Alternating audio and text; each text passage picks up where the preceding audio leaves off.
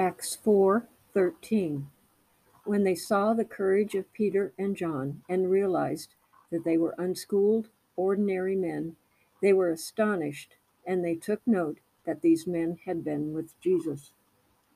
Both John and Peter had come from humble beginnings as fishermen.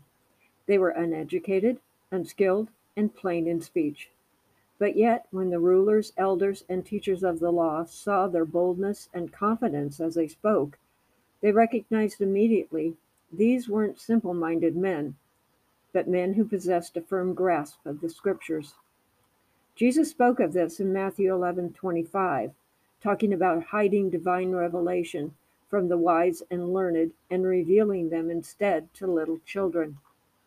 It says that the church officials took note that John and Peter had been with Jesus, and they were right in their conclusion. For any time we walk beside our Savior, things rub off on us.